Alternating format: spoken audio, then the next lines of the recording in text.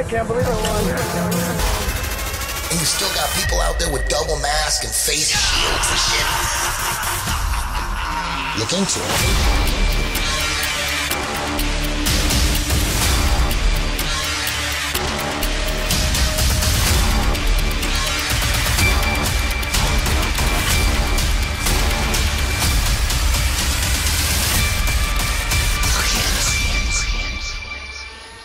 You can tell it's real because it looks so fake.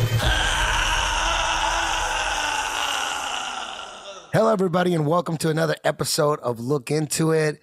Today, this episode has nothing to do with conspiracy theories, so you might as well turn this shit off, go to Tinfoil Hat, go to fucking Jay Dyer.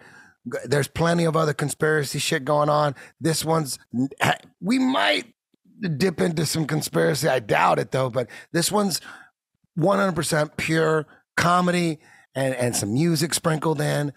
My guest today, one of my best friends from the Comedy Store, Jeremiah Watkins. What's up, Jeremiah? Brother? Thanks for having me, man. And you know what? The way we met was through Kill Tony at the Comedy Store. Yeah. And you were doing like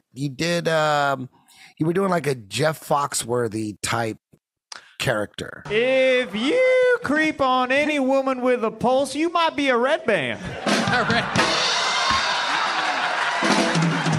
This guy looks like every kid who didn't have a speaking line in The Sandlot. Wow. That was a fun one. Yeah, you were. I thought that's what you did all the time. I didn't know that every Kill Tony show you had a different persona. Right. And the band, you were like leading the band. You're a musician. I thought that was like your character, and I fucking loved it because you said something like, you're Red Band when something like you were talking shit on Red Band. You were roasting them. I remember falling out. I said you might be a red band. Yeah. You might be a red band. There you go. Yeah, instead of Jeff Foxworthy's classic, you might be a redneck. Yeah. Then you might be a redneck. I said, then you might be a red band. Totally. That was beautiful. And you invited me on your show. You do a show in the Belly Room at the Comedy Store, stand up on the spot. And me coming in as I wouldn't even call myself like, it's hard for me to call myself a comic or a comedian. Very, very hard for me. I do go up on stage and I do my best and I do talk shit and every now and then a couple people laugh and everything. But it's hard for me to consider myself a real comedian because I don't do what most comedians do, like go out every night, get a set every night. You guys are always at the clubs every night, and I'm teaching jujitsu every night. I don't have time to do that. So I'm like at best a part-time comedian, and the fact that you invited me on your show, it was huge for me. It's I am honored. You know what was great about when you did stand up on the spot is you actually did really well. You did awesome when you did the show because a lot of people, when they do the show, they freak out and panic. And it can go either way. The panic can either influence you to do really well, or it can cause you to go into a corner. But because you know yourself so well and you have so many life stories and everything, when people were yelling out different suggestions, you had something like that. You're kind of like, oh, I could talk about this. And like, it was great. It was super fun.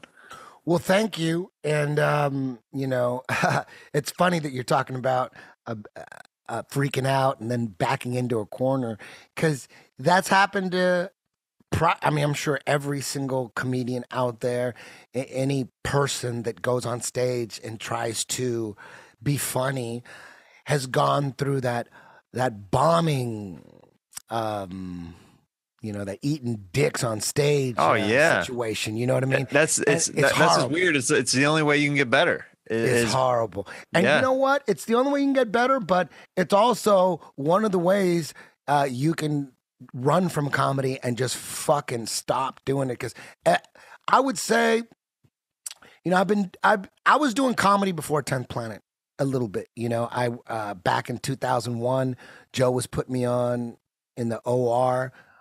on the open mic night. Like for potluck on like Mondays or Sundays or something. Yeah, and I thought, I thought I could do comedy, and Joe thought I could do comedy, and Joey Diaz thought I could do comedy. So that's why I did it, because they would say, you got to go on stage, you got to do that on stage, you could do that on stage. And I felt like I could, because you could fool yourself into thinking you could go on stage and doing comedy because, you're in the parking lot bullshitting with your friends under no pressure, and you're telling these stories, these funny stories or whatever, and people are laughing and shit.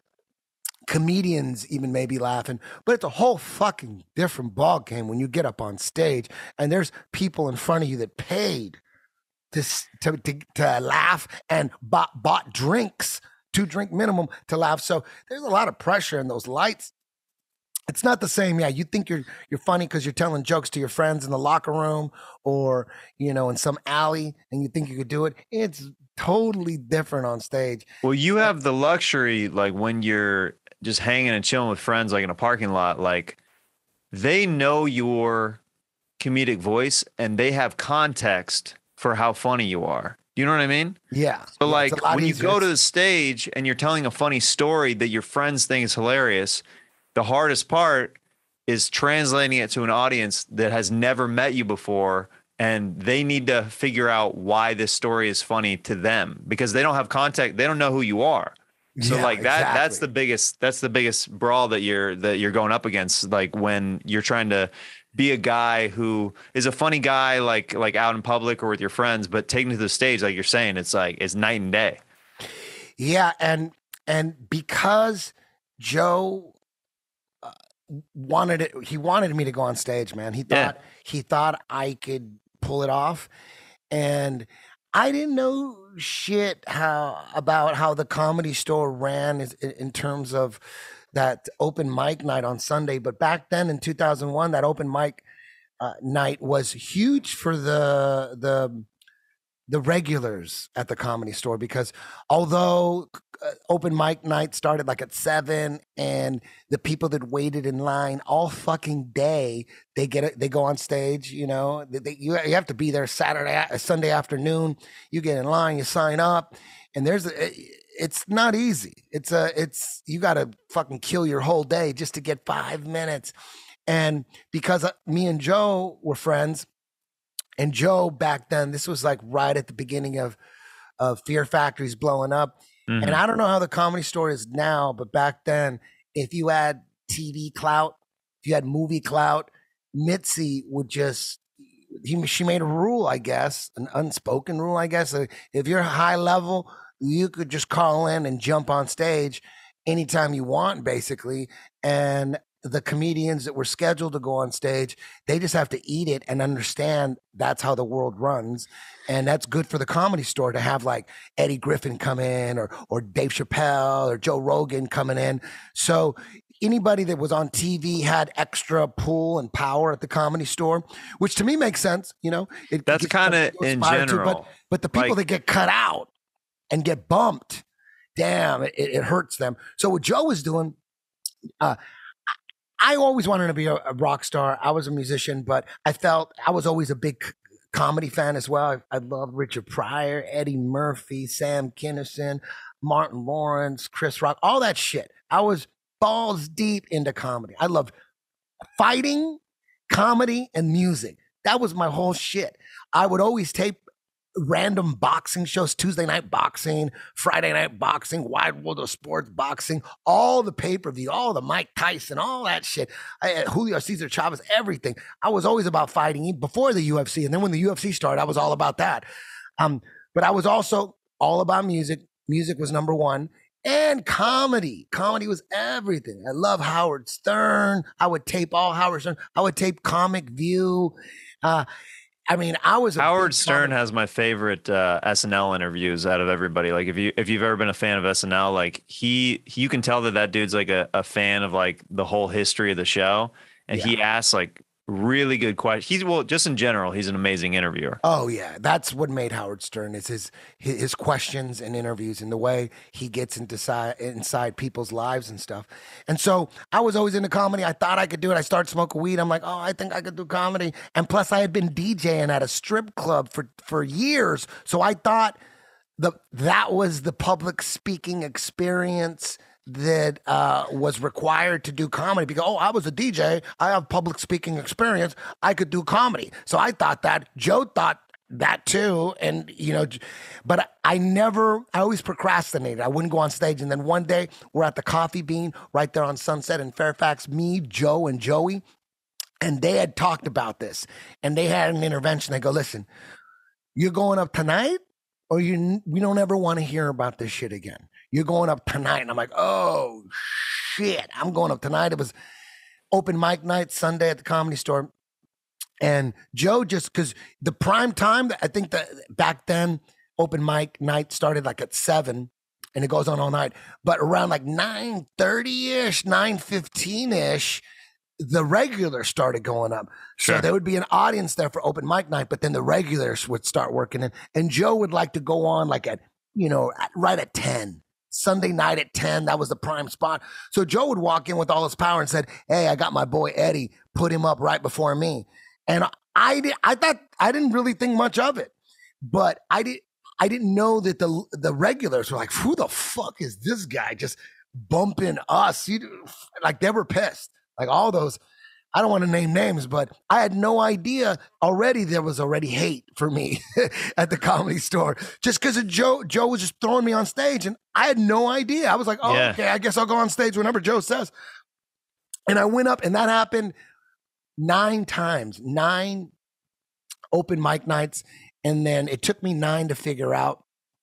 I wouldn't even say moderate success, but I ended up realizing like shit, the strip club DJ experience does not translate to comedy. It's a whole different. I thought that was going to be the public speaking experience that I needed, and it wasn't because one thing I realized is comedy, stand-up comedy is basically 2 parts: public speaking skills and funny. You got to have both. And Sure. A lot of comedians don't really have that much funny, but they're so good at public speaking that they pull it off because they're so smooth on stage and so confident on stage. And maybe they don't say, Sam Kinison level type shit or Martin Lawrence level type shit, but they're so smooth on stage, they pull it off and they get gigs. I didn't have any public speaking skills. Constantly saying, all right, put those hands together for candy. That did not translate. All right, guys, don't be shy. Ask her for that table dance, And all right, your next comic coming to the stage, Joe Rogan. Yeah. So I decided, because this one time, I'll never forget, I went up on stage and I thought Joe wanted to go, what are you going to do on stage? And I go, dude, it's a surprise. I was like kind of confident because I had like 2 okay spots. And so I decided to do this thing where I go on stage and everyone's talking about, relationship humor and all that shit. And I went on stage and I thought, oh shit, I'm going to talk about my girlfriend and how I'm into her. And then slowly in the act, you're going to realize that that bitch is not my girlfriend. She's just a stripper and I'm giving her money and she's manipulating me. But I'm the dumb comic, delusional comic that thinks that's my girlfriend. And it bombed really bad. And I'll never forget walking off stage and Joe just said, come here, dude. And he turned around and said, come here, follow me. He dragged me out to the parking lot and said, dude, don't ever fucking do shit like that ever again. And I'm like, fuck. And it just scarred me. And then I decided at that point, you know what? I just don't have the public speaking skills for comedy. I just don't. I just felt awkward. I wasn't smooth.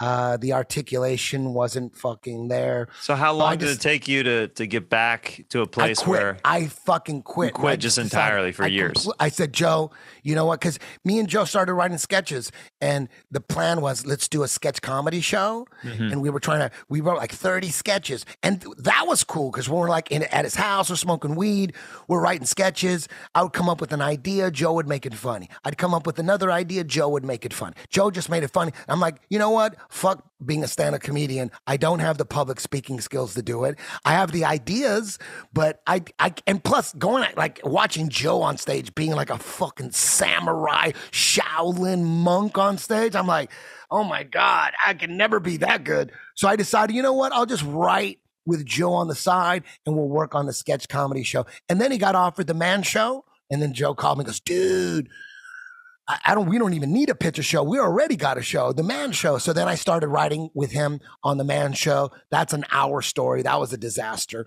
But yeah, you can either get, there's two things. When you see somebody like a samurai of the art, like Joe, or like a Sebastian Maniscalco or one of those guys, there's two things. You can either get inspired or you get intimidated. So you can either like be like, oh, I'm never going to do that. And it kind of runs you off, or you see that and you're like, wow, I got to get to work. And that's usually when I see a comedian really destroy a room. Like I would see like Joey Diaz go on like in the main room or the OR, like sold out rooms, and just the thunderous roars and how quickly it was and how constantly it is.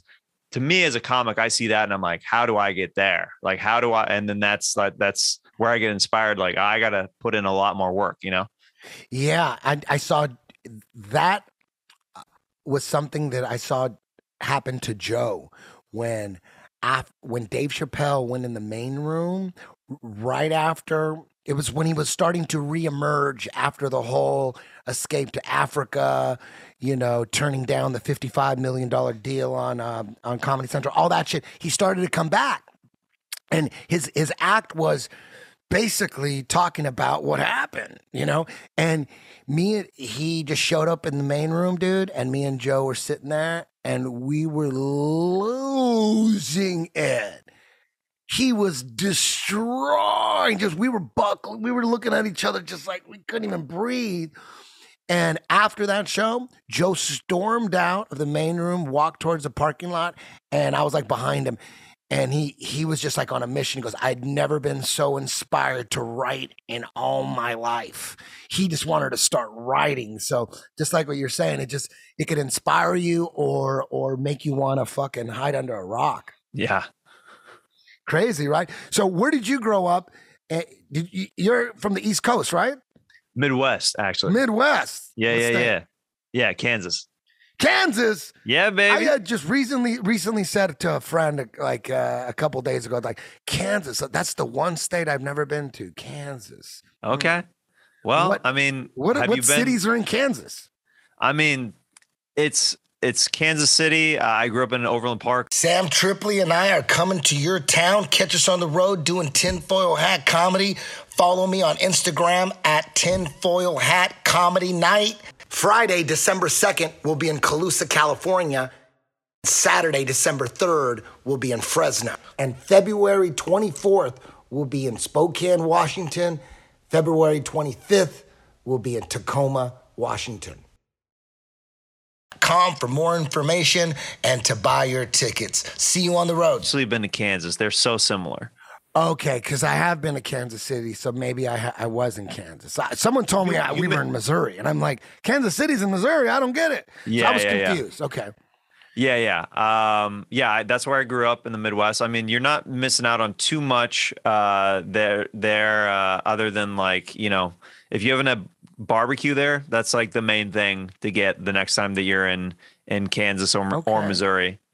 My favorite, I like it even more than Texas, but I grew up in Kansas City, so I might have, be affected that way. Did you have brothers and sisters?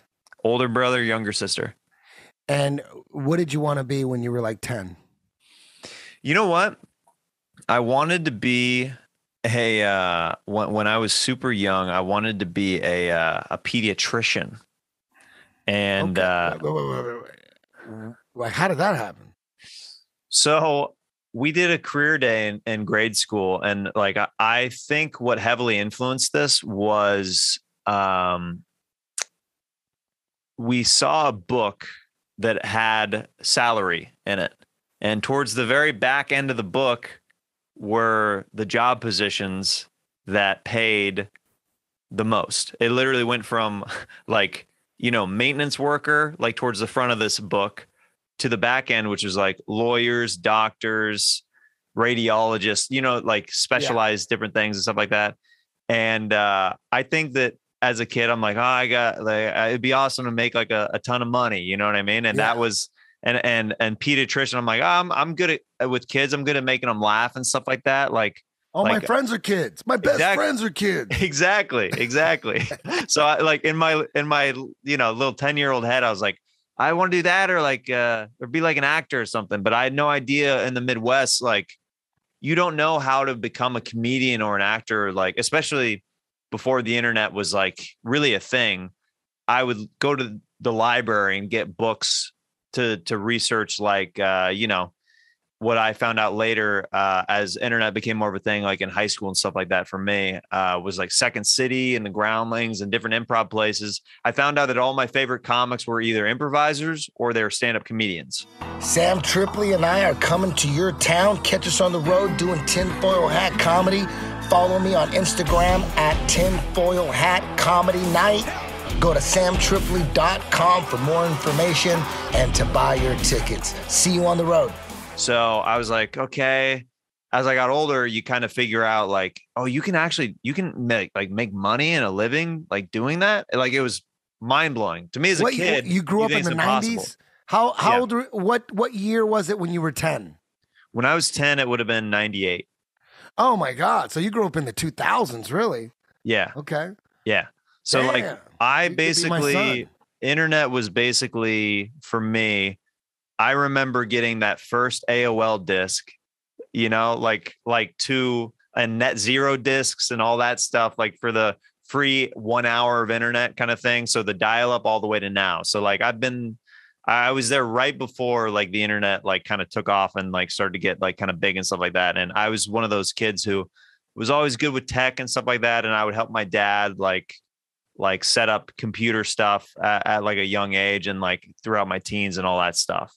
So I didn't really know, like, you don't know, especially being a kid in the Midwest, there's no comedians or actors that my family knew or my friends knew or anything. So it kind of sounds like a make-believe industry. You know what I mean? Yeah. Yeah. So we're going to continue with that story, but we're going to fast forward and play. I want the people at home that don't know you to, before we get into your origin story, to see what you're doing now. And this is one of my favorite bits. This is you and Bobby Lee improvising John Lennon and Yoko. My lovely Yoko. Oh, yeah, I love the sound of your voice. I miss when we sing together. Would you like to sing again, Yoko? Yeah. Let's do the Imagine. Okay. Yeah. Here we are. Imagine all the people living for today. Imagine there's no heaven. Imagine there's no wasabi. It's easy if you try. The sushi wouldn't taste good. No hell below us. Imagine there's no ninja. It's just as beautiful as I remember. Oh, it's so beautiful to me too. How come you like Asian ladies so much? Because when we were dating, you cheated on me one time with another Asian lady. Why you like Asian ladies so much? I thought it was you. Oh, because we all look the same. Yes, that's right. Play the other one. Here's the other one. Can I get one more look up there? Come on. All right, let me just look real quick. Good Lord. I mean, this thing is nice. It'd be yanking for sure. Hold on, let me pull this piece back right here. Oh, God. That is a whole nother section.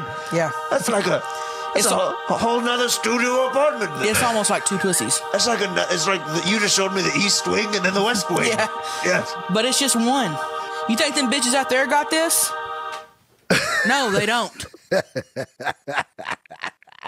She is hilarious. What's her name? Trailer Trash Tammy is that character, and then it's her name's Chelsea Lynn who plays that character. She's so fun to improv with. Oh, dude, she's so good. Yeah, she's great.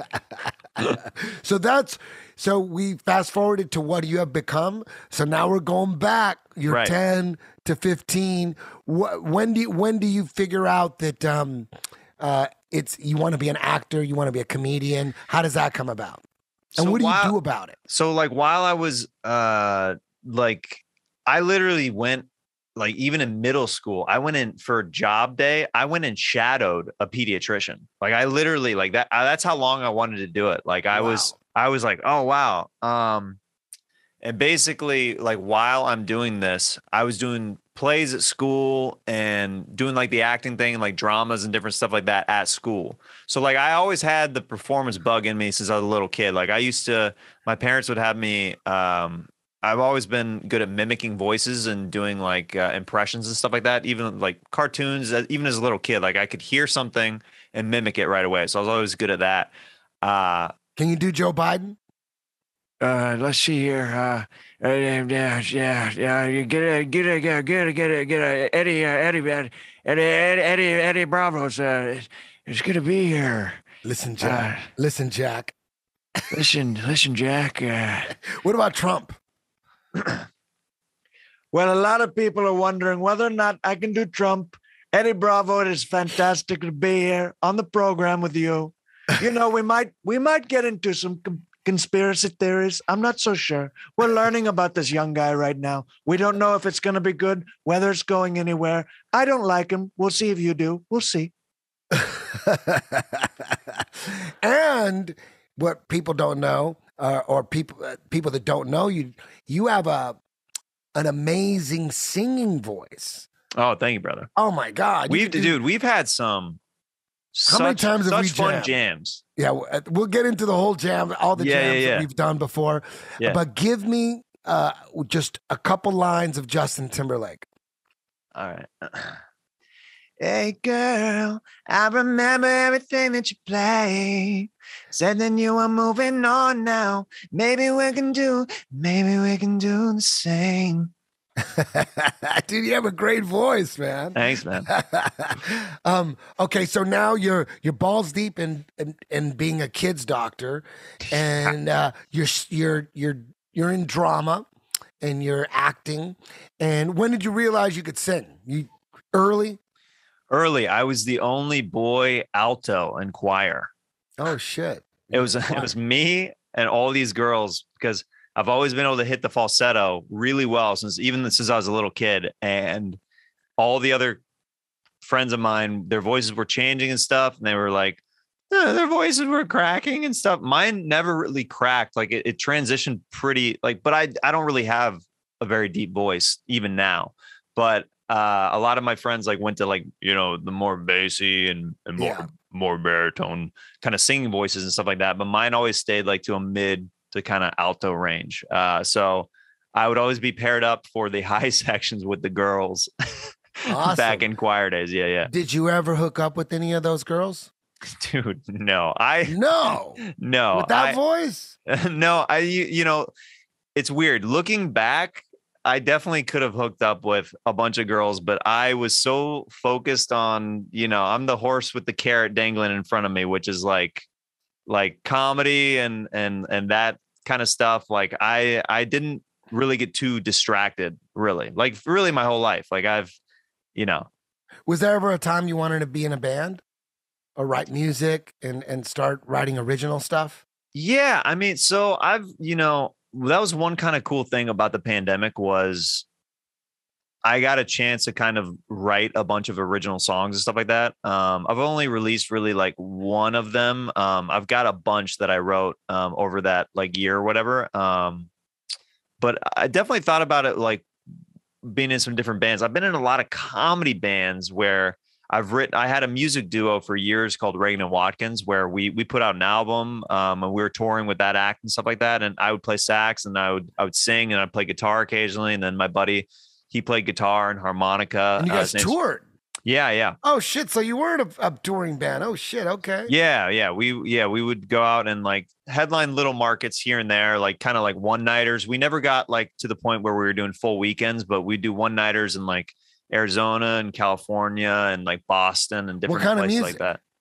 Just comedy music, like original songs. We do some parody stuff, but most of it was originals. Original comedy stuff. Yeah, and we put out a full like vinyl, like LP. Like we put out like a full album. So Yeah, that was actually my first comedy album. Was that music comedy album, and then a couple years later, I put out my first stand up comedy album. So how did you end up making the transition from Kansas to Hollywood? So when I was doing research on the internet, I was saying like these improv schools kept coming up, and there's not really a stand up school, like not that's like, revered or respected by anybody across the board. They exist. I've heard of some comics that do them. And if it works for them, that's great. But there's not like a brand that's kind of honored that's across the nation. And I kept seeing that Second City, like Chris Farley, one of my favorites ever. He's one of my guys as far as like comedic inspiration of guys who I look up to. He went to Second City and a place called IO, Improv Olympic in Chicago. And I was looking between moving to LA, Chicago, or New York before coming out to from Kansas. I'm like, I know I want to do this. I want to do stand up. I want to do improv. I have no idea how to get started as a kid from Kansas. And LA had a Second City. And I was like, oh, great. I want to move to one of these, and like LA has the best living conditions, and I want to do a lot of stuff like comedy, acting, music. LA sounds the best for me for what I'm trying to do. So I moved out to LA, signed up for Second City classes, and they started letting me intern there after I was hanging out there so much after a while. And that ended up, I paid for all my classes with intern hours at Second City. How do you make the move though? You just don't pack your bags. I mean, were your parents behind you? How much money did you have to save? Did you come out by yourself or with a girlfriend, with a friend? So I knew nobody out here. I made a road trip out here with a couple buddies, and we looked at Craigslist spots to see who needed a roommate. So I literally would look at Craigslist and see what places were open. And then I would go to the place and check out the room and see what was up. And I put in an offer on one place that the rent back then, it was a 3-bedroom with 1 bathroom in Hollywood that was $600 a month. And yeah, it's the cheapest I found by far. And somebody was ahead of me, and the landlord's like, hey, if this guy's credit falls through, then the place is yours. That guy's credit fell through. He called me. He's like, do you want it? And I said, yep. And he called me when I was back in Kansas after that short road trip. And then within a couple weeks, I was out living in LA.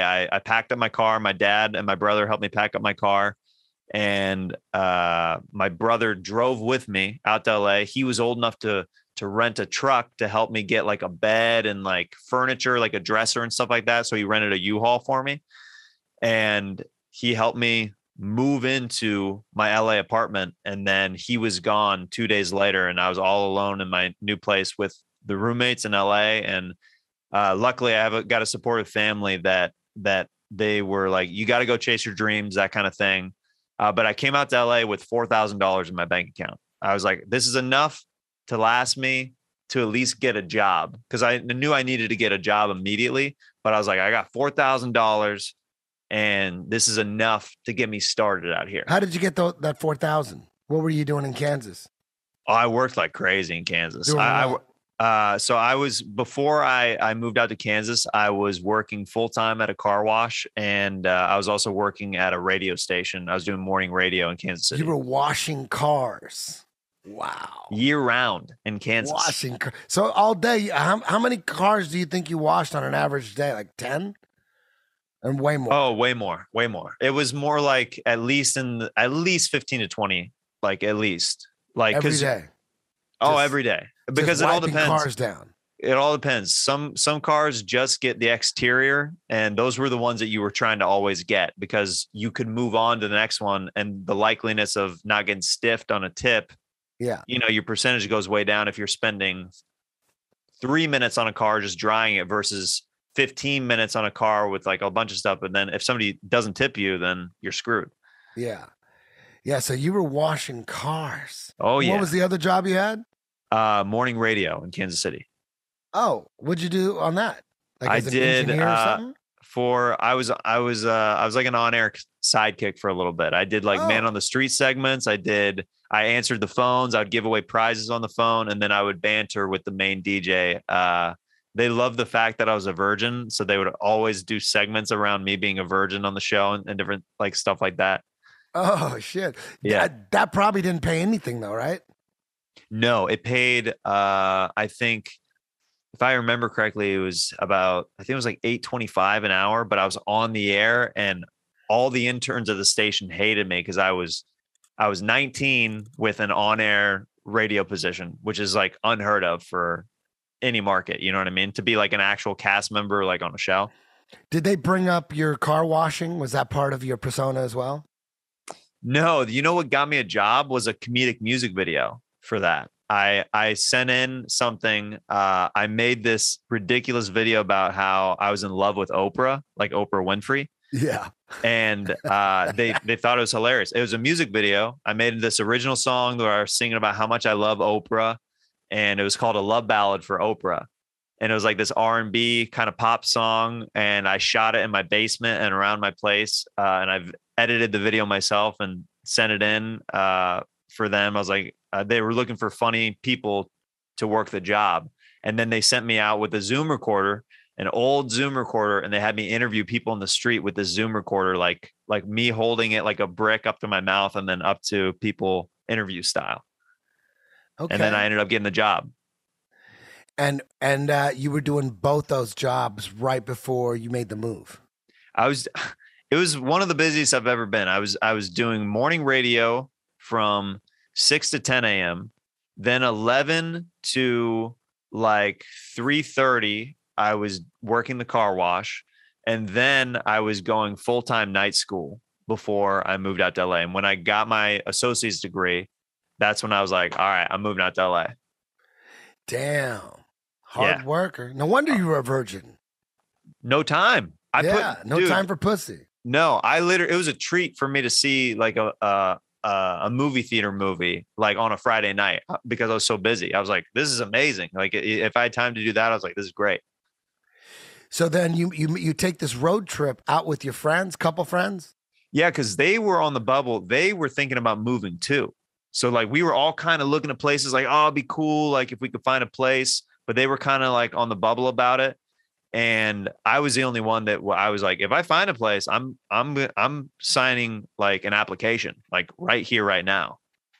And how many days did you stay out on that road trip? Was it like a week, 2 weeks? That was just a week. That was just like a quick, like even less than a week, to be honest. You guys drove? How long did the drive take? The 25-hour drive. 25-hour drive? Yeah. Straight? You guys were rotating? We would rotate, but we would go straight through. We didn't stop at any hotels. We just keep driving.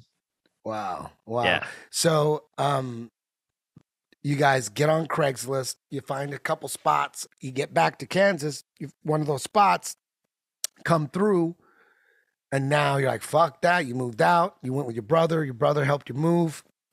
You got 4K. What was the first job you got when you were out in Hollywood?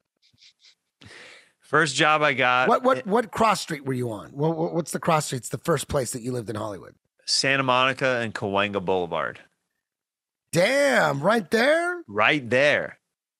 Santa Monica and Cahuenga. Shit, okay. Bro, I used to literally skateboard to Second City on Hollywood Boulevard. And then I was literally a 6-minute drive to the Comedy Store. Yeah. It was perfect location for your first spot in LA. I couldn't have found a better spot. My first spot in Hollywood was off La Brea and Hollywood Boulevard, like right there. It was Sycamore and Hollywood Boulevard. Oh yeah, this is 1990. right by the old tavern, like right, like it was straight up the street from Sycamore on Sunset. Yes, yeah, no, exactly. You're right.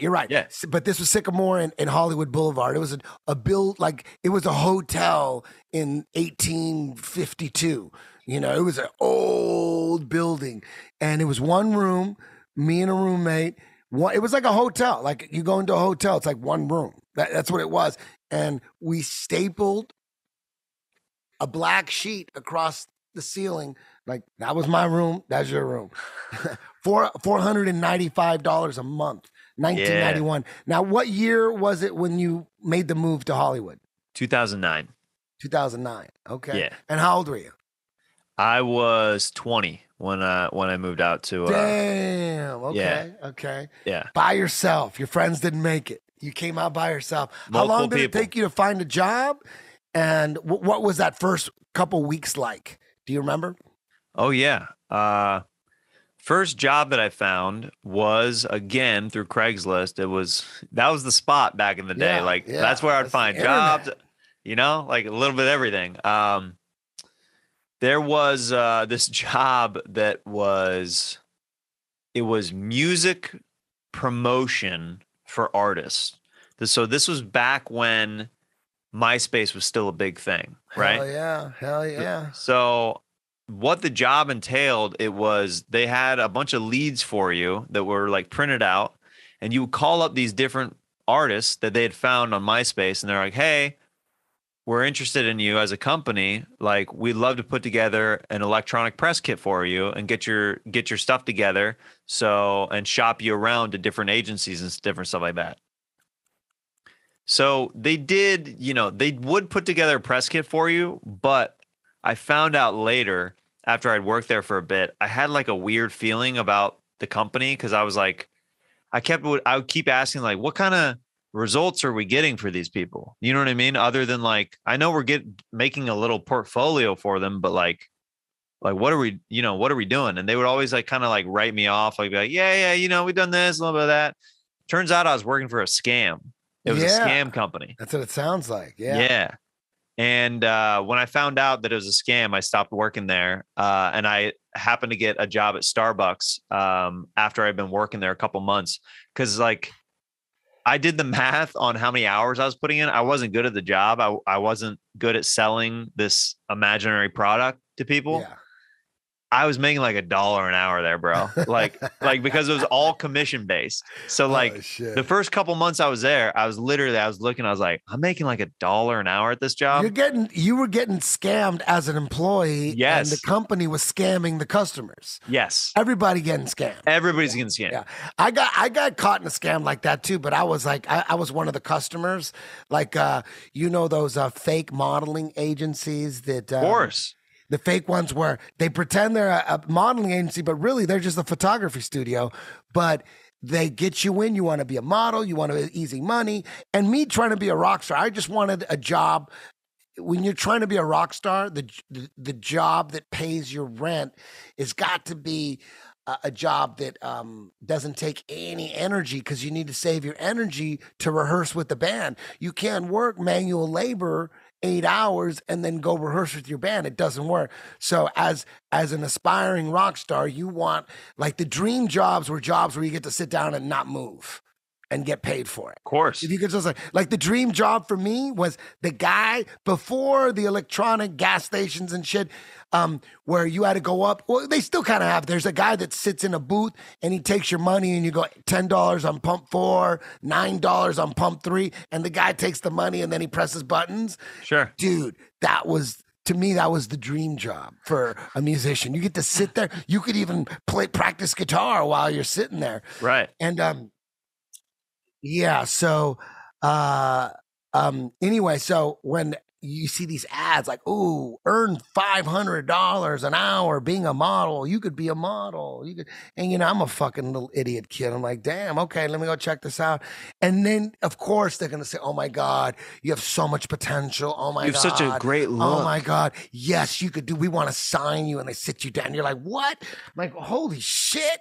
For all your 10th Planet Jiu-Jitsu merchandise, please visit 10thplanetjj.com/shop. We also got a Look Into It t-shirt that just dropped. Thank you very much for your support. They want me to be a fucking model. God damn. And then you're all, and then they let you talk shit to all your friends and family for a day. You know what I mean? They fucking make you dig that hole.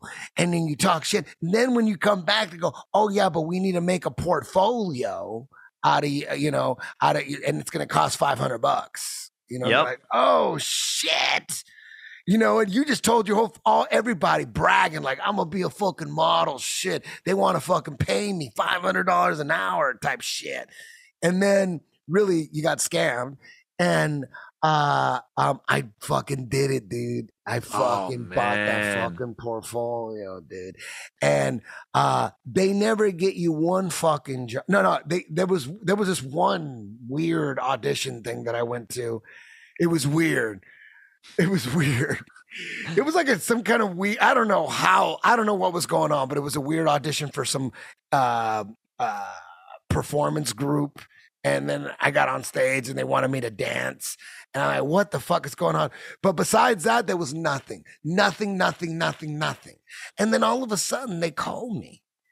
They call me and they go, they couldn't even fucking believe it. They couldn't even believe that somebody asked for me personally. They're like, it doesn't make any sense. They go, yeah, I get a phone call from the fucking agency that just ripped me off. And they go, yeah, we got a job for you. They asked for you specifically. I go, what? They go, yeah, they asked for Edgar Bravo specifically. Edgar is my real name. And I'm like, they asked for me? And they go, yeah, I don't know what, but here's the address, and it's 2:00, whatever. They asked for you. They want, can you make it? I'm like, yeah, holy shit. Hung up the phone. I couldn't believe it. They asked for me. They asked for Edgar Bravo personally. Oh my God, I'm gonna fucking make it. They saw the fucking inner star in me. They saw that shit. And I couldn't fucking believe it. I showed up to this fucking big ass, it was in Culver City. I show up. As soon as I open the office, there's a secretary sitting there. She goes, Edgar Bravo? I'm like, yeah. She goes, have a seat. Boom. I'm like, what? And I'm sitting there in the waiting room. I'm like, I walked in and she looked at me and said, Edgar Bravo? I say, yeah. I couldn't believe it. It's better than I even imagined. The secretary was waiting for me. So I'm like sitting there in the waiting room. I couldn't fucking, I'm thinking I'm going to be a fucking superstar. Right. I'm 19 years old. 19, thinking, dude, they know what's up. They know what's up. Shit, I try to tell those motherfuckers. I try to fucking tell you, motherfucker. And I was so confident. And then someone else walks in, and then I could hear in the periphery. She goes, Edgar Bravo? And the person said, yes. I'm like, what? And then another person sits in the waiting room. I'm like, what the fuck is going on? I'm like, holy shit. I'm just sitting there like, why did they say my name when this other person walked in? And then another person walks in. They go, Edgar Bravo? And I'm sitting in the waiting room going, what? Why are they calling everybody? Is there everybody Edgar Bravo? I goes, and then we said that. Goes, your name is Edgar Bravo? And she goes, no. Because we're here to see Edgar Bravo. I go, I'm Edgar Bravo. They go, what? You're Edgar Bravo. I go, I'm Edgar. So I went up to the secretary chick and I said, what's up with Edgar Bravo? She goes, yeah, this is Edgar Bravo's office. I go, Edgar Bravo, I'm Edgar Bravo. She goes, no, this office. This is Edgar Bravo's a producer. He's a casting director. I'm like, oh my God, there was a mix up in the names. I'm like, they weren't asking for me. They had called someone in that fake talent agency and they said Edgar Bravo, and whoever answered the phone probably remembered my name. And they said, yeah, we have Edgar Bravo here. And go, okay, we were looking for Edgar Bravo. And it was just a big mix up in the name. It turns out there's a movie producer, a Spanish movie producer named Edgar Bravo, Spanish movies. My Spanish is horrible. I'm Mexican, and I was the first one in my giant Mexican family to lose the language. Mm-hmm. So I'm there, and then Edgar Bravo comes out, and we're like talking about the mix-up, and he can't believe it. He shows me his ID. I show him his ID. He's like, oh my God, how crazy. And he goes, you know what? Come back here and let's do an audition anyways. This has to mean something. Yeah. So he took me in the back and he gave me some lines, and he wanted me to improv in Spanish. He set up like a scene. Yeah. And he's like, I'm gonna give you a shot. Man, you're here, maybe. And I'm like, my Spanish is no good. He goes, You just got to give it a shot. Give it a shot. Here's the situation. Da, da, da, da. I don't even remember the situation, but I just remember that it was the worst audition possible, dude. Dude, my Spanish was so bad, and I was trying my hardest because I kept thinking, shit, oh my God, people are going to maybe book at this. me. All my friends and my family are going to fuck. They'll never they're going to tell this story every Thanksgiving. They're never going to let me forget this story. So I'm like, I had to make this audition work. And I tried my hardest, but I just remember him just sitting there going, oh, okay. We'll call you if we need you. It was like bombing on stage with comedy, but trying to do comedy in a different language. Yeah. Imagine that. Imagine trying to do comedy in Spanish. It's pretty rough. Yeah. So, yeah, that was my Edgar Bravo story. God damn it. I thought I was going to be famous. Shit. I had one scam because there when I first moved to LA, it's like they can sniff you from wherever state you're from. Like they know that there's a ton of desperate people always moving to LA. So they're going to capitalize on that as much as possible. Yes. There's a place, because I was looking for radio jobs. I was like, I've worked the radio market in Kansas City. Maybe I can get a job as, a lower level position at one of these facilities out here. I worked for a company called Intercom, which is one of the main radio, national radio outlets in the different states. And I was like, maybe I can work for this company out there. Tried to get in, couldn't. Found an audition for a radio network. It was called something like American Radio Network, right? And it was this old shady building. When I rolled up, I was like, this looks a little beat up. But I had been in some other radio stations before, and sometimes the outside is just not kept up and the inside is still working facilities, whatever. I go into audition for it, and they give me copy to read. And basically, you're auditioning to see if you are going to be on-air talent for their network. And it was a bunch of other people that were waiting in the room. And I was like, ooh, this is like tough competition. They called in a bunch of people, that's how I'm looking at it. I'm like, oh, I gotta read well. I do the audition, and then they're like, that was great. We want to give you a spot on our network. And I was like, really? Dude, it's so easy to get us, dude. It's so easy. I know. It's like the tourists that they show up and they take those star tours on the buses. You only do that once. There's never repeat customers. Right. So, but it's they a turn don't and care. burn mentality. They don't care. They got new tourists coming in all the time. They don't give a fuck. They're not relying at all on you coming back. They know you ain't coming back. No. But they got you that once. So I do this, and basically this was before podcasts was really a thing, right? Or it wasn't popular yet, They say that they want to give me my own station.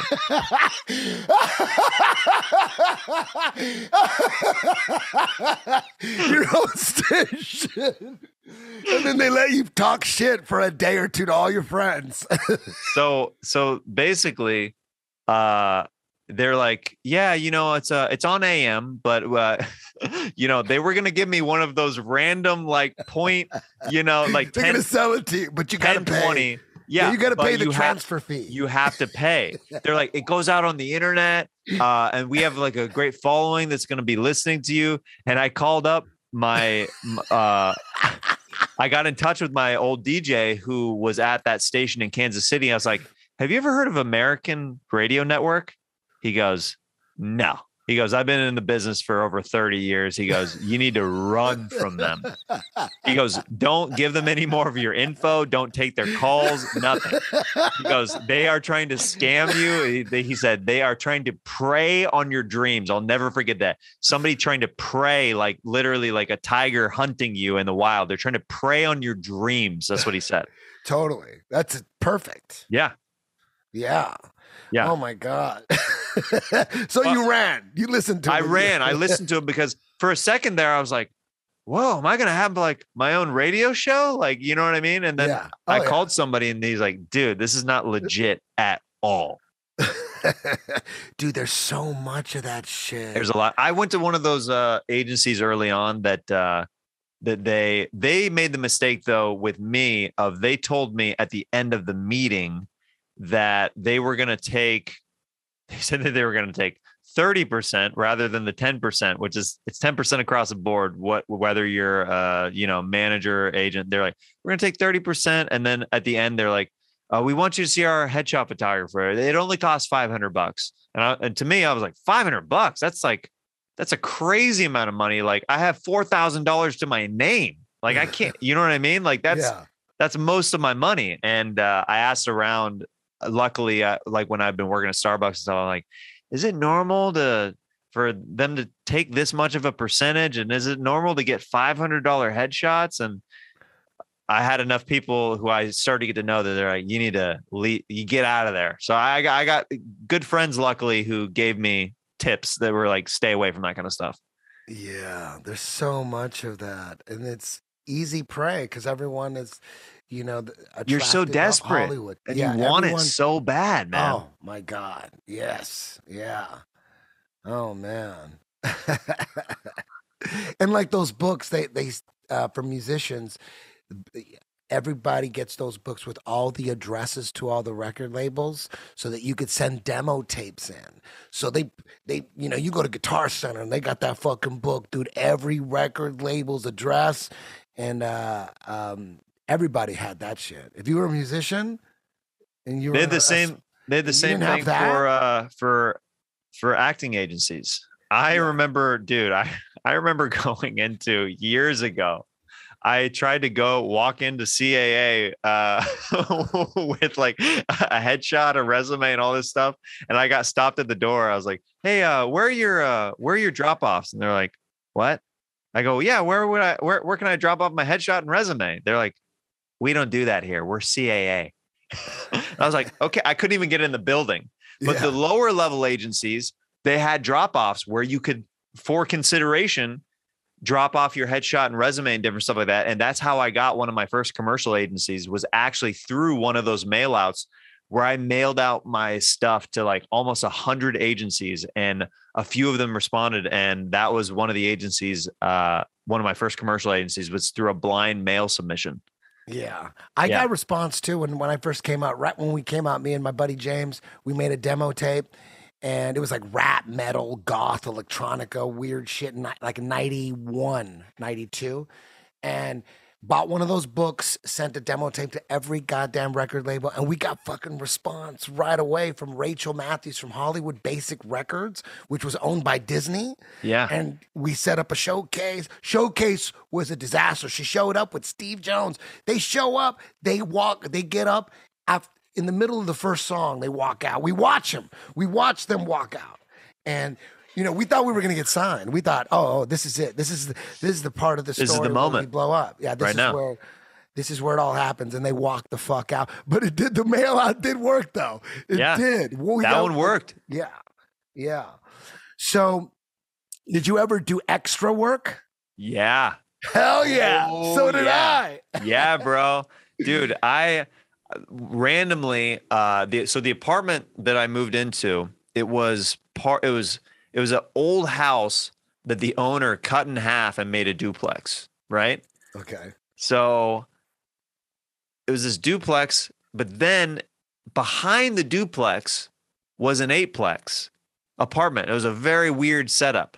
So like it's a gate, and then there's a house, and then behind the house is another 8 apartments, and then underneath that apartment was where the you could park your car. Okay. And one of my neighbors, he happened to work at LA Casting, which is like they cast like all the background stuff for like a lot of these movies and TV shows. He goes, I don't know if you want or whatever, but if you want, I could get you some background work. I was like, you can give me I'm like, that'd be the best thing. Yeah, that'd be amazing. So he got me multiple gigs for background work. And so I worked on 90210 when they did that reboot.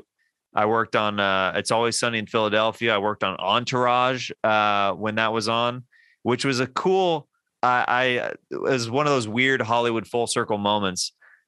I did background work and was riffing with Piven like literally in 2009 or 10 when I was fresh off the boat from Kansas. And at a show recently, I was on the same show as him where I was the comic closing out the night. And I was like, this is just kind of a weird full circle moment for me because like I did background work with that dude and now I'm closing out the show that he did a spot on. Like to me, that's crazy, dude. Yeah. I did extra stuff too. Like I said, as an aspiring rock star, you just want to do the easiest low energy job possible. And if, acting, when I came out to Hollywood, you hear about, oh, you could be an extra, you get, $40 a day. I'm 21 years old. I'm like, I'll do like whatever. Like mine was 64 a day. 64 a day. Yeah. And I did 3 extra gigs. I know for sure 2, but there's got to be one other extra gig I did. But one of them I did an extra gig for Corey Feldman, Corey Haim movie, that one of their last movies when they were on their downside, when it was like just collapsing, they're all heroined out and everything. It was Rock and Roll High. Remember that Rock and Roll High School with the Ramones in the 70s? That was a Rock and Roll High School. Rock and Roll High School. It's like an 80s, late 70s, early 80s high school movie that the Ramones were in. Well, Corey Haim and Corey Feldman were in the like a reboot kind of thing called Rock and Roll High Forever. So they're like in a high school, but it's like a dumbest movie ever. But I was the dude in the classroom. I had long hair down to my waist. I'm like the metal dude. So my job was to be just in the background, the only dude with long hair, to have a Walkman on, and I'm headbanging the whole time. So no matter what scene is going on, they want me headbanging. I'm the headbanger. I'm like oblivious to everything, headbanging. And I thought that was the dumbest shit ever. But I'm like, fuck, okay. So I would just like kind of move a little bit, you know what I mean? And the director's like, we want you to really headbang, like more. And I'm like, oh. So then I'd be like a little bit, more intense. And they were like, cut. We need you to really, we need energy, more energy. And I'm like, So then I started headbanging like this. That's more like it, just keep that going. So they wanted me headbanging in the background. And I was fucking furious. Had a leather jacket. I'm the metal dude in school. And they could half the time they couldn't find Corey Haim and Corey Feldman. Like the producer, like, well, where did you see him last? Well, he was in the parking lot. Well, you find him. They can't find them and shit. And then there was this other scene where they used me at twice. So I'm the headbanger in the classroom, and I'm also the guy they had didn't show up, but they had a scene where it was detention from hell. And detention from hell, they like pan through like dudes that have been in detention forever. Like they'll have a pilgrim who's like a skeleton pilgrim, and he's like still in detention. And then they have like an Indian in detention. And then they have a 70s punker, Sex Pistols dude in prison, or still in detention. And then like someone from every era, detention from hell. These guys been in detention forever. So I ended up being the punk guy that was in detention since the 70s. But they were but since the punk dude didn't show up, they thought they could take my long hair that was down to my waist and grease it up into a mohawk. So and it would have been like the tallest mohawk ever. Yeah. And they dyed my hair red and blue, and they were going to make a mohawk, but the hair would never stay. It would always just collapse. It was too long. And so then they just said, fuck it. They left it red and blue, and they just left it long. And I was still the punk dude that's been in detention for 20 years. It's the dumbest movie ever, but I also did a Menace to Society, low budget type movie, like a South Central gangbanger movie. And I was like, there was a club scene and everyone's dancing. I was just a random dude dancing in the club. And they cut to me real tight too, like for a split second before they went to the next scene. We were doing like a move called the rooster. It was very important that we all did the rooster in this particular scene. We were practicing in the alley. They had a choreographer, like, everyone got to do the rooster. I'm like, okay, so we're practicing the rooster. And they got that one was called, Street Wars. Street Wars. Then I did some like stunt work later on through the UFC and ridiculous movies. Oh, that'll take forever to talk about. Maybe next time. But now, what's your first break in comedy? Like, what club did you finally find your way in and get regular spots? Well, I want to say, I mean, the Comedy Store is kind of the first place. The Second City, first off and foremost, was a place where I started getting the most stage time. They were really good to me as far as like, I would do sketch shows there, and then I'd do improv shows. And that's where I started my show, Stand Up on the Spot, was actually at Second City. And Okay. I've been doing that show since 2010. So That's like where Tom Segura went to, right? Didn't Tom Segura go there? Or was it Groundlings? He, I think, went to Groundlings. Groundlings and Second City, they hate each other? Are they rivals? No, it's just a different way of doing improv. They teach kind of different things. It's all the same thing, but there's different ways to kind of get there, if that makes sense. But it's basically improv. It's kind of like, okay, you know how there's different like forms of jujitsu and martial arts? It's kind of that, where it's like the main thing is fighting, but like you get more specific with the skill sets under the different schools that you go to. Okay. Just the way that they teach, like, you know, how some like techniques are more about being on the floor versus like grappling or whatever, you know what I mean? If I'm that makes sense. Painting That the makes right sense. analogy. So do you remember any of your first sketches you wrote? What was the first off the top of your head? Ooh. Oh man, we did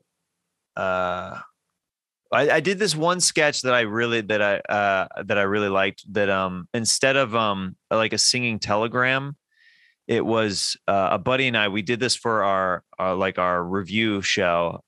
It was waiters at a restaurant that were hired. They were tipped to break up with the person at the table. So instead of a singing telegram, it was like they were hiring these waiters who had guitars to go up to a table and break it off with the guy. Like the girl paid them money. It was like a very silly thing, right? So like we basically were kind of roasting the guy while we were playing guitar, of like all the problems with their relationship, Totally. and dumping him in public in front of the whole restaurant, kind of thing. Oh, I like that. Yeah. So that was one that I remember that like it went over well, and it was like just like a fun premise that was for the review. And then I did one scene that we wrote that was like an interrogation scene of this guy who, one of my buddies, he was just so horrible at doing accents, right? So when he would try to do an Irish accent, it would come off like Hispanic. When he tried to do Hispanic, it would come off Austrian. Do you know what I mean? Like he had no skill in that. So we made a sketch out of it where his accent would change while I'm interrogating him as a cop in the room. And then basically, so every time it would change, so it was part improv, part sketch, because I didn't really know when his accent would start to be really bad, because he was not naturally just not good at it. So we would do this thing where when his accent would change, I would be like, "Where are you actually from? You keep changing your accent." Like it was like this constant thing. And we would get into a slap fight. Like I would slap him, "Tell me where you're from." Then we'd full on be slapping each other on stage while this was going on. And that was another fun one that was just like ridiculous. And then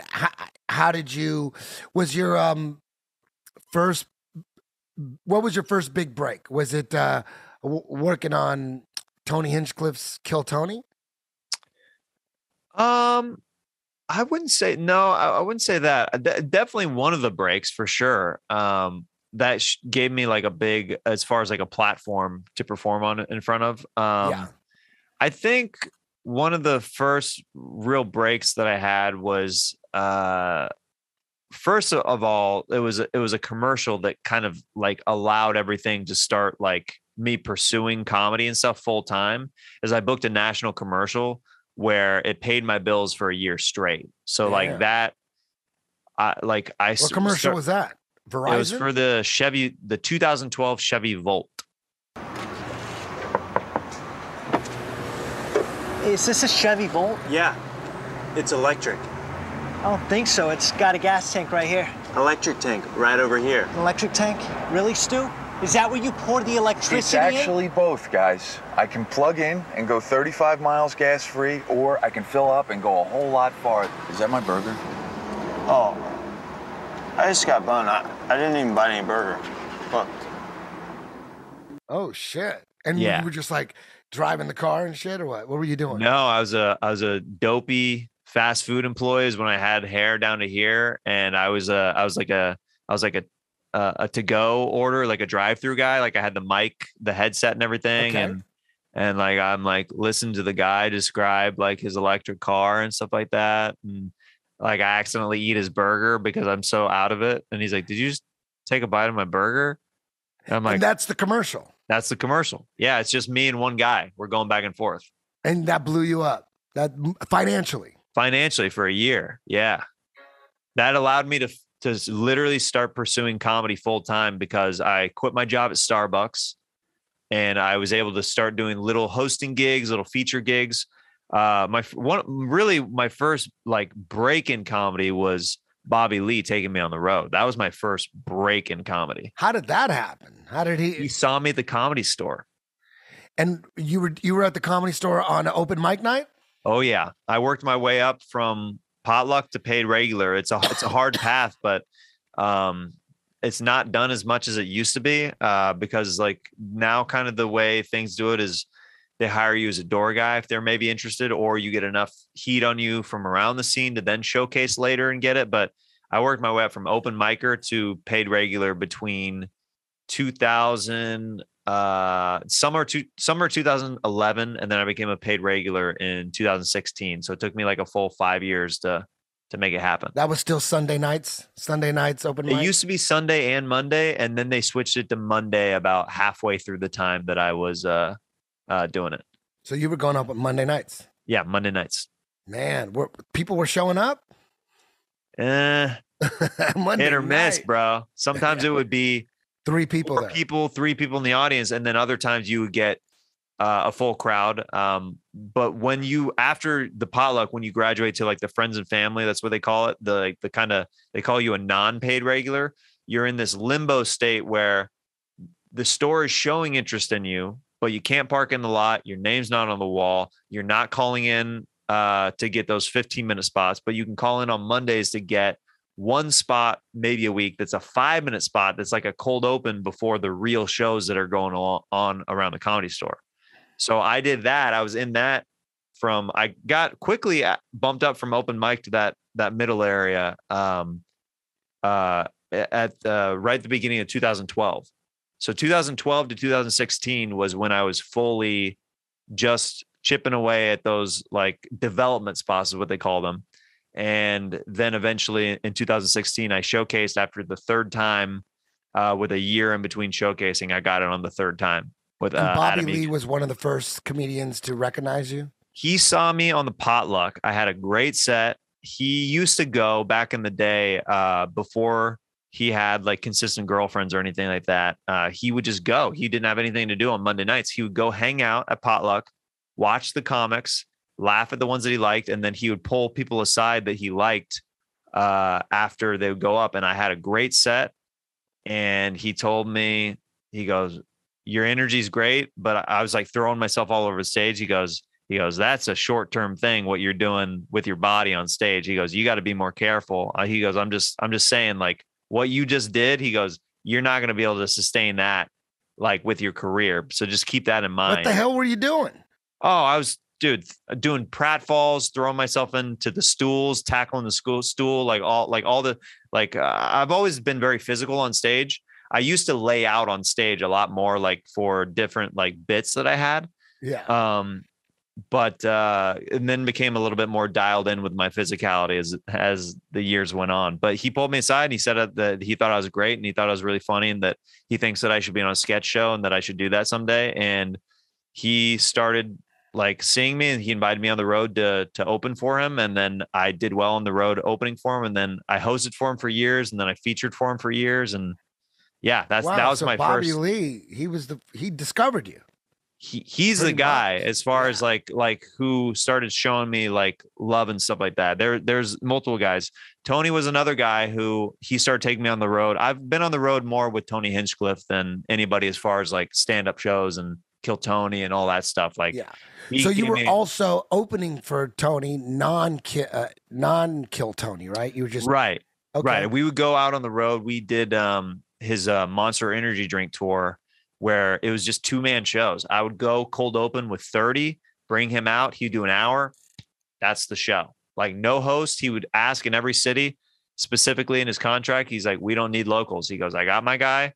I want him to go on, kill, and then bring me up. That's the show. So we did that all around the country. And that was a great experience. Now, back up a little bit. How did that come about? How do you go from, how do you and Tony first meet, and how does he end up asking you to open for him? Well, Tony was also, he was instrumental in, there was multiple people who vouched for me at the store, right? One thing that Tony liked about me right away. So Benji Aflalo, he was the first guy to be like, he told the talent coordinator, hey, watch this guy. He like went out on a limb and he's like, hey, I think you should watch this guy. And this is when I was doing said that. Benji Aflalo. Oh, okay. And then Tony would go on, he would say that for me as well. So I had a couple hosts of the potluck on Mondays that would tell the talent coordinator at the time, his name was Tommy, you need to watch this guy. He does new material every week and he riffs with the crowd and he does a new set every single week, because that was very strategic. I would do new stuff because I'd see the same comics doing the same material every week for a dude in the booth who's not wanting to pay attention because he's already heard it. You know what I mean? Yeah.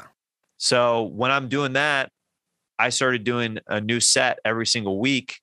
Tony noticed that and Benji noticed that, and they'd start putting me up and giving me better spots, like either on the potluck. And then when I became friends and family, they started putting me and giving me good spots on that. But they were very important to helping me like get into the store, because I had 2 guys who were door guys there that were vouching for me.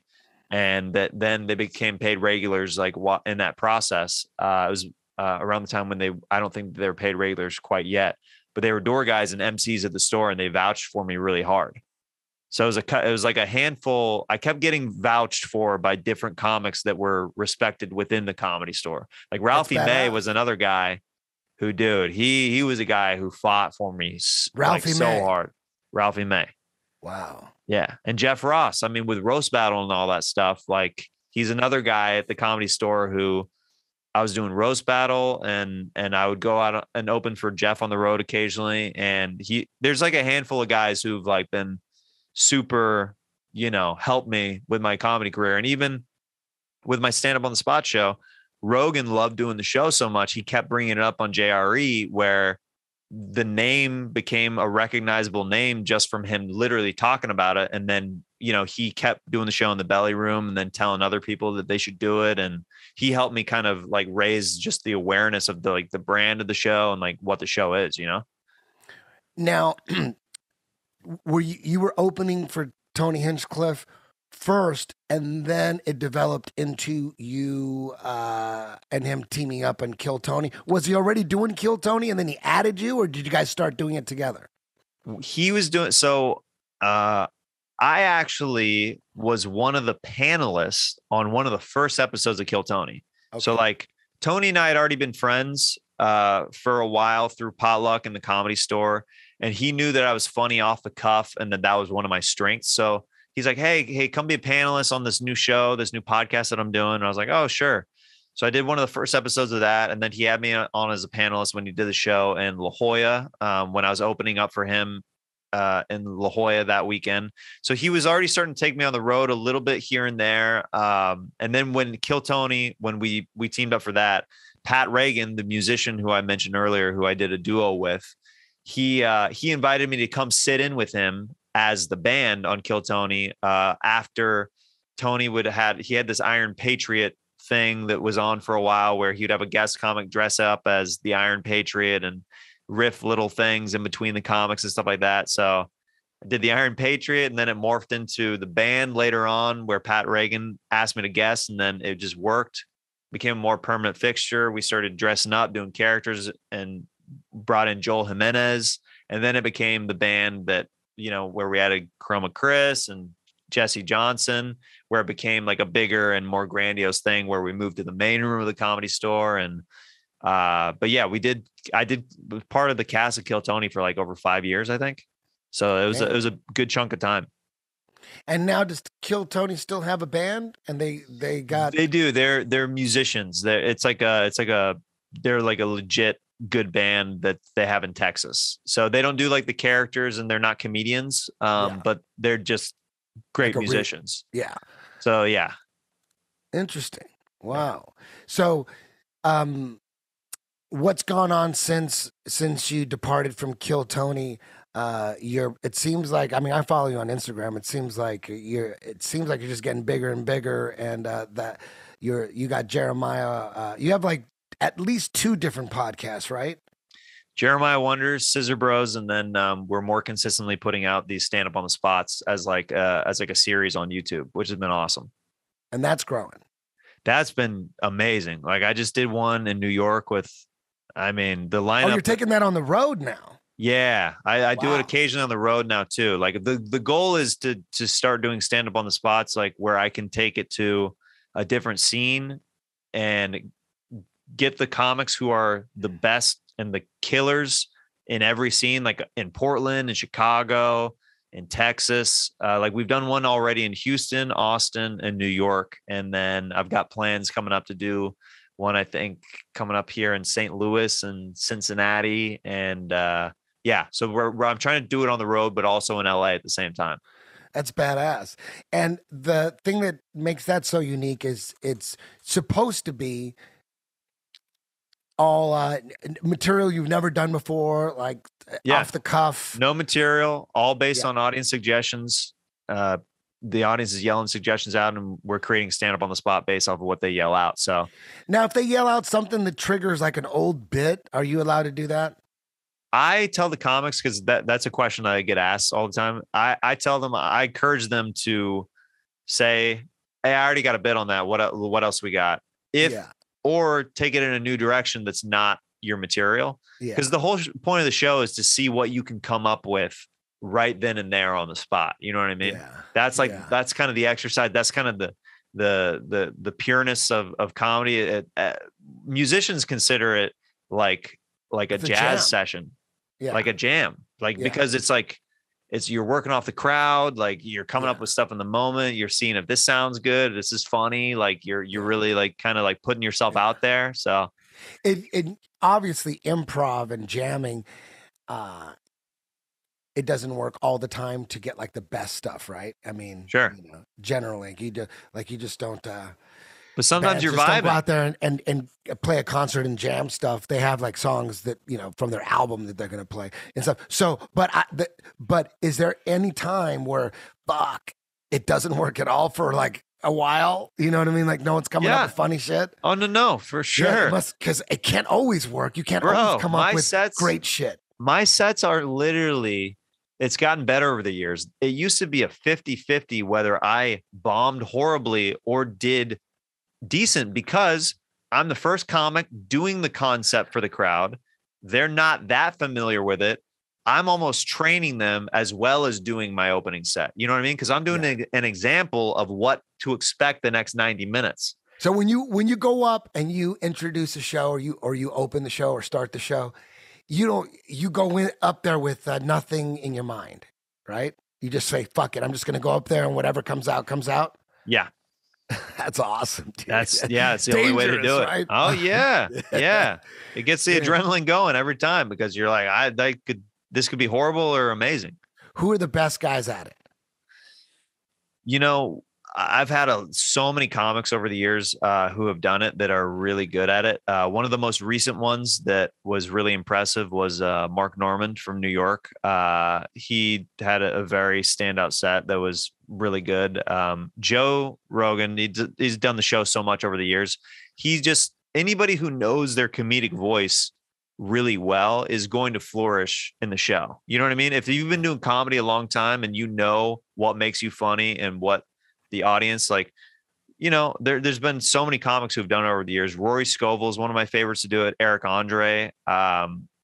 There's a bunch of people who are just really, really talented, like off the cuff. And Has Dave Chappelle ever did it? No, he hasn't done it. I would love for him to do it someday. Yeah. Yeah. What about Sebastian? Sebastian would be another good one. Jeff Ross has done the show a bunch, and he's great at it. What I like about Jeff doing the show is he gets more, you know, a lot of his stuff is very topical and roasty, you know, but like when he's done my show, he talks about family stories and stuff like that. And I find that fascinating because that's just like a different side of a comedian that we know, but we haven't really seen that side from him. You know what I mean? Yeah. Yeah. Has Theo Vaughn done it? He's phenomenal at it.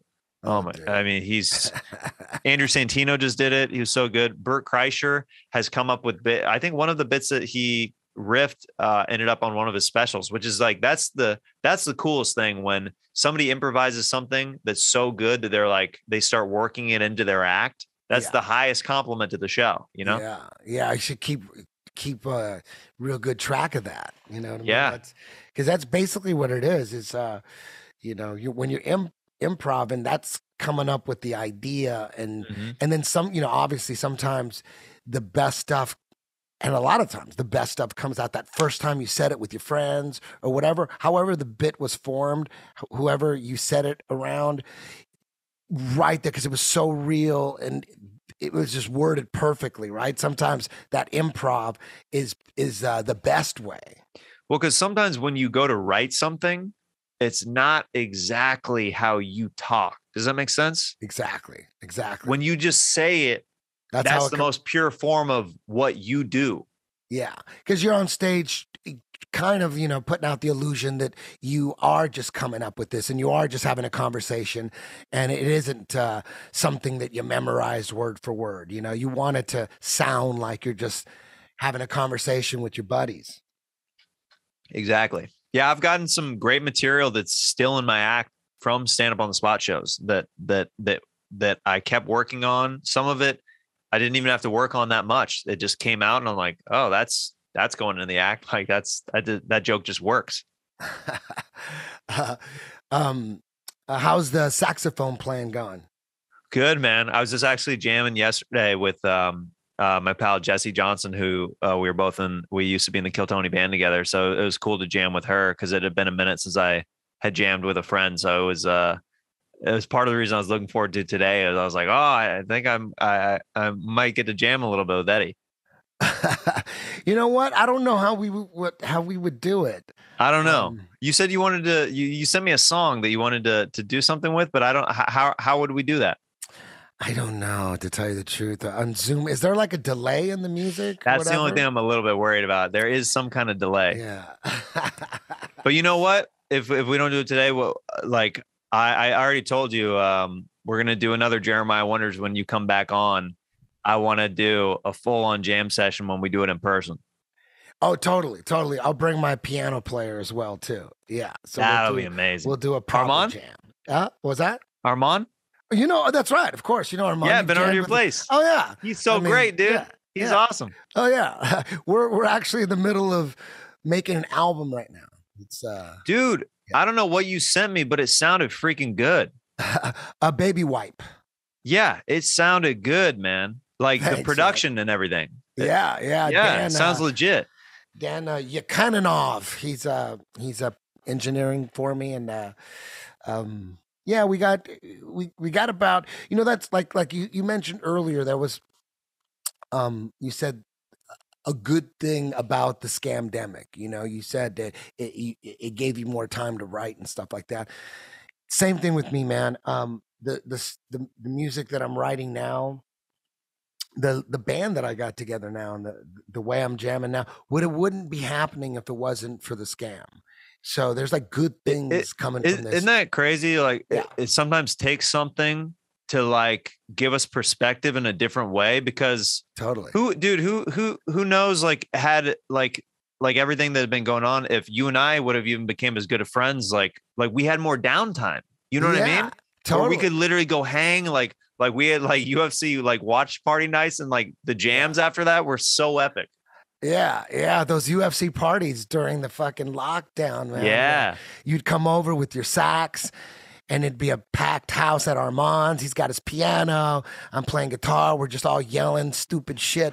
And because of all that shit, man, my whole musical direction changed. The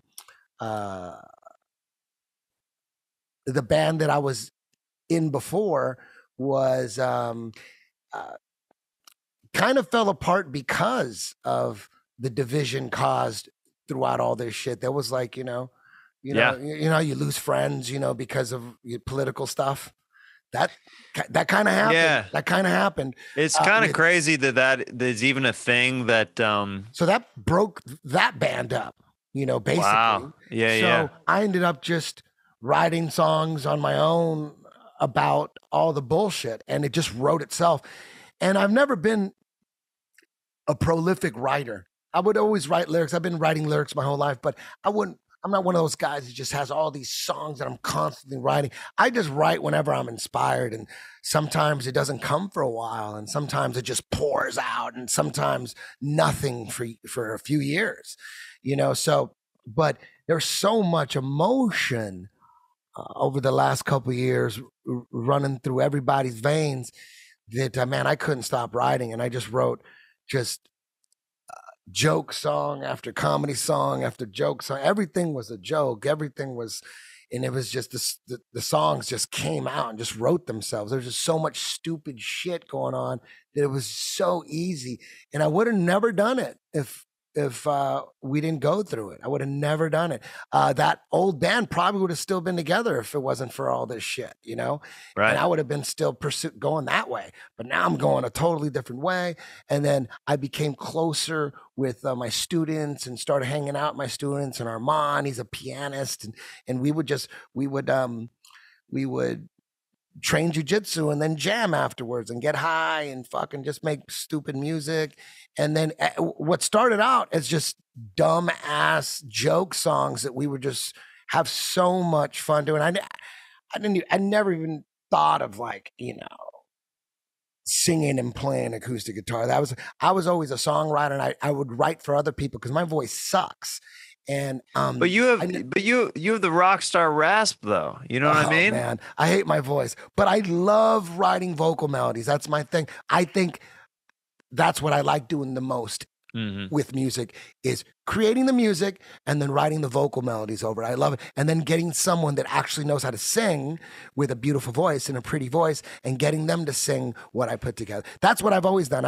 I've written many songs for female vocalists that have insane vocal abilities and insane, like I've written for one girl. She was, she could hold down a musical, play, and sing lead. She was amazing.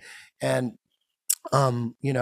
that's who I generally write for. So now I'm, singing these crazy joke songs, and it would have never happened without all the bullshit. So it's weird, and having a lot of fun doing it. And, I'm surrounded by guys who were just as enthusiastic about the music as I am. So we're just having fun with it. That's we're the gonna best. release an album and see what happens. But Getting together with like-minded friends it's always a blast. and you would always just show up over these exact same songs. We have a bunch of new ones too, but you would show up and you would just jam over anything that we were playing on your sax. And I mean, I got a bunch of that shit recorded. I still got all that shit recorded. Didn't you show up for my birthday too? I think so. Yeah. And my birthday jam too.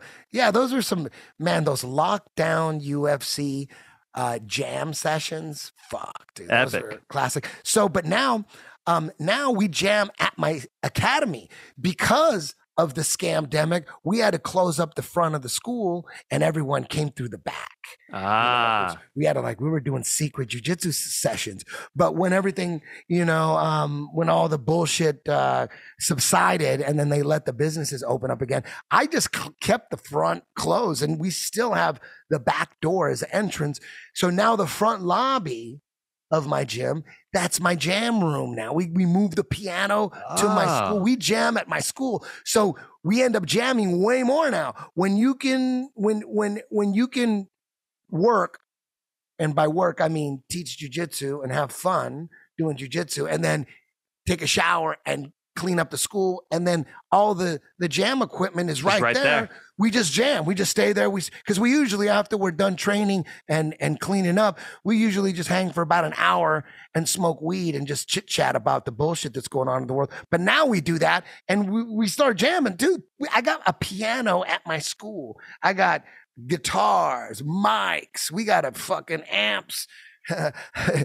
So now the UFC parties are at my school because I got a giant big screen. So that front lobby that we closed up, now it's it's the UFC party / jam room. You got to come. That's awesome. I got to come back through. You've been so goddamn busy because I keep inviting you, but you're always on the goddamn road. You're like, dude, I'm in Pittsburgh tonight. Fuck, man, I'm in Louisiana. Shit, god damn it, I'm in. Keep asking though. When I'm in town, I'll come through, bro. I keep asking. Okay. I know. I appreciate that. Hell yeah, man. So what's the latest going on with you? What's happening? What's coming up? Anything big? Netflix special? I'm focusing all my attention right now on the Stand Up on the Spot series. I'm self-producing all these and putting them out on my YouTube, and we're making them everyone looks like a special. Like we put a lot of love and time to make the audio and the video production really special. And they're letting us shoot it at the Comedy Store, the fact they're letting me shoot stuff at the Comedy Store is huge, bro. It's amazing. They trust me, and we've worked out something where I get a shoot in there. So I'm honored that I get to be one of the few people that have gotten to shoot stuff in there. So I've just been focusing on that for the moment, and then I'm just touring on the road with stand up and a couple podcasts. Jeremiah Wonders, the Scissor Bros. So, and then got the baby and the wife, and I'm juggling all the things. That's a beautiful thing, man. Everything's going so great for you. That Stand Up on the Spot series sounds like something that's going to get picked up by somebody, Netflix, Amazon, or something. I believe that it's going to happen. I think that I'm just going to. I keep making it because I love the show right now, and it's a blast, and I'm getting all my buddies on it, that I want to showcase and stuff like that. And you're coming up. You're doing the one on August 9th, so I'm stoked. Am I? Did I say that? Yeah. Oh shit. Okay. August 9th. I gotta not work on new material. Exactly. You're already ready to go, brother. It's a beautiful thing. No pressure. I know. Yeah. God damn it. I was just gonna fucking ask you something. Shit.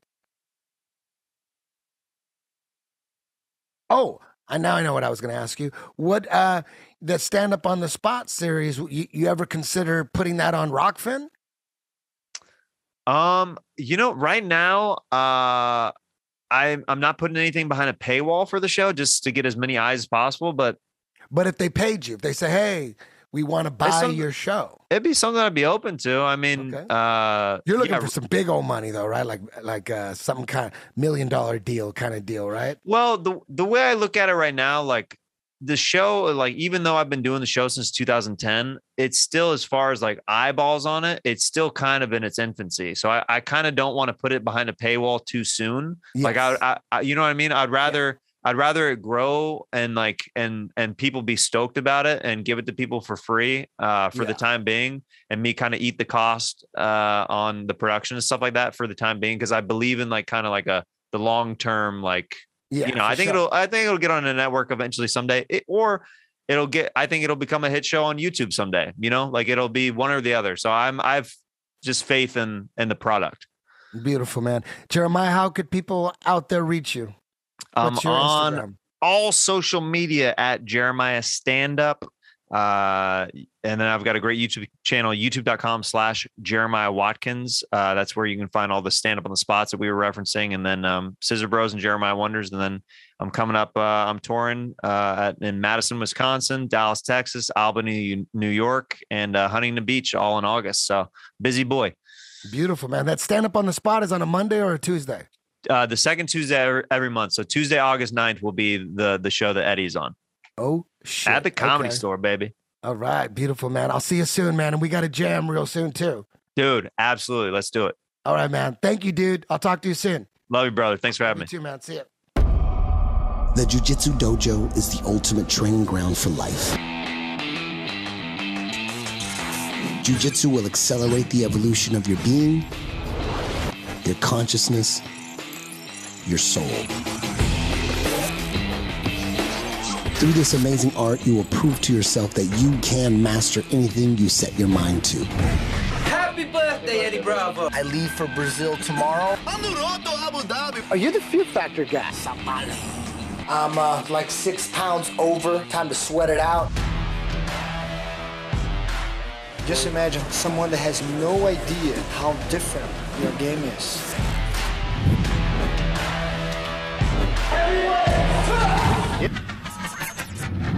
I'll tell you what this weekend was, man. It was a culmination point where all your hard work comes to like one great moment in time. You showed that you're a fucking champion, guy who goes against convention. You created your own shit and figured interesting ways to get around problems in jiu-jitsu. And shows you that great things are possible if you work hard, if you dedicate yourself, and you use your creativity, and you push through. Your own human potential just goes up. My 10th Planet Association has grown rapidly to over 70 academies worldwide, and their curriculums are all synced to 10th Planet headquarters located in downtown Los Angeles. I'm Eddie Bravo. I hope to see you on the mats. You can tell it's real because it looks so fake.